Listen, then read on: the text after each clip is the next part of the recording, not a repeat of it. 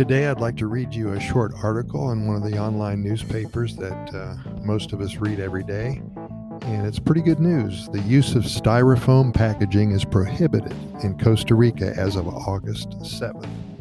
Today's August 5th, so that's great news. Sodas, restaurants, retailers, and other commercial establishments are prohibited from this Saturday, August 7th, to deliver their products in expanded polystyrene, more commonly known as styrofoam. The commercialization of containers with this material in the national territory is also prohibited. Both limitations are provisions of the law for the publication and prohibition of expanded polystyrene of July 2019, which in turn amended the law for comprehensive waste management. The regulations prevent the importation, commercialization, and delivery of containers as well as containers made from expanded polystyrene. Although the reform was approved in 2019, a period of 2 years was given for these conditions to take effect in order to give users of this material the opportunity to prepare.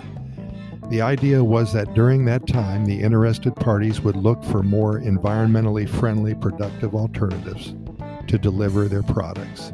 According to the law, there are 3 specific exceptions in which the material may be used. Number 1, for reasons of conservation or protection of the products. Number 2, when the use of alternative materials is not environmentally viable.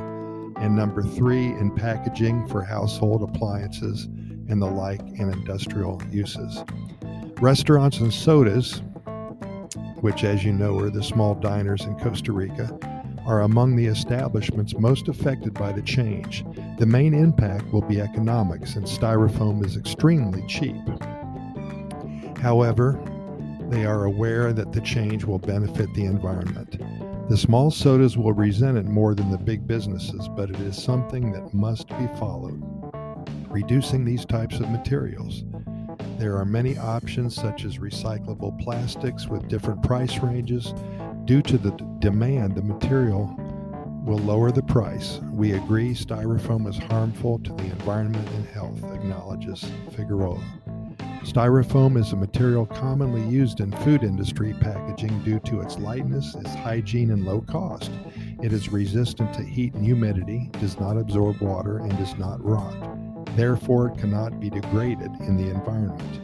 However, expanded polystyrene, that's a hard one to say, is also one of the major pollutants of rivers and seas here in Costa Rica, remaining for hundreds of years in the ecosystem, causing damage to wildlife, turtles, fish, and other animals that mistake it for food.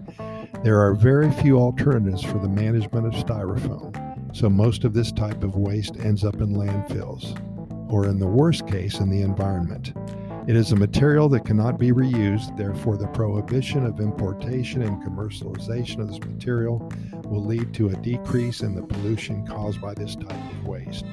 Another concern associated with polystyrene is styrene, its building block.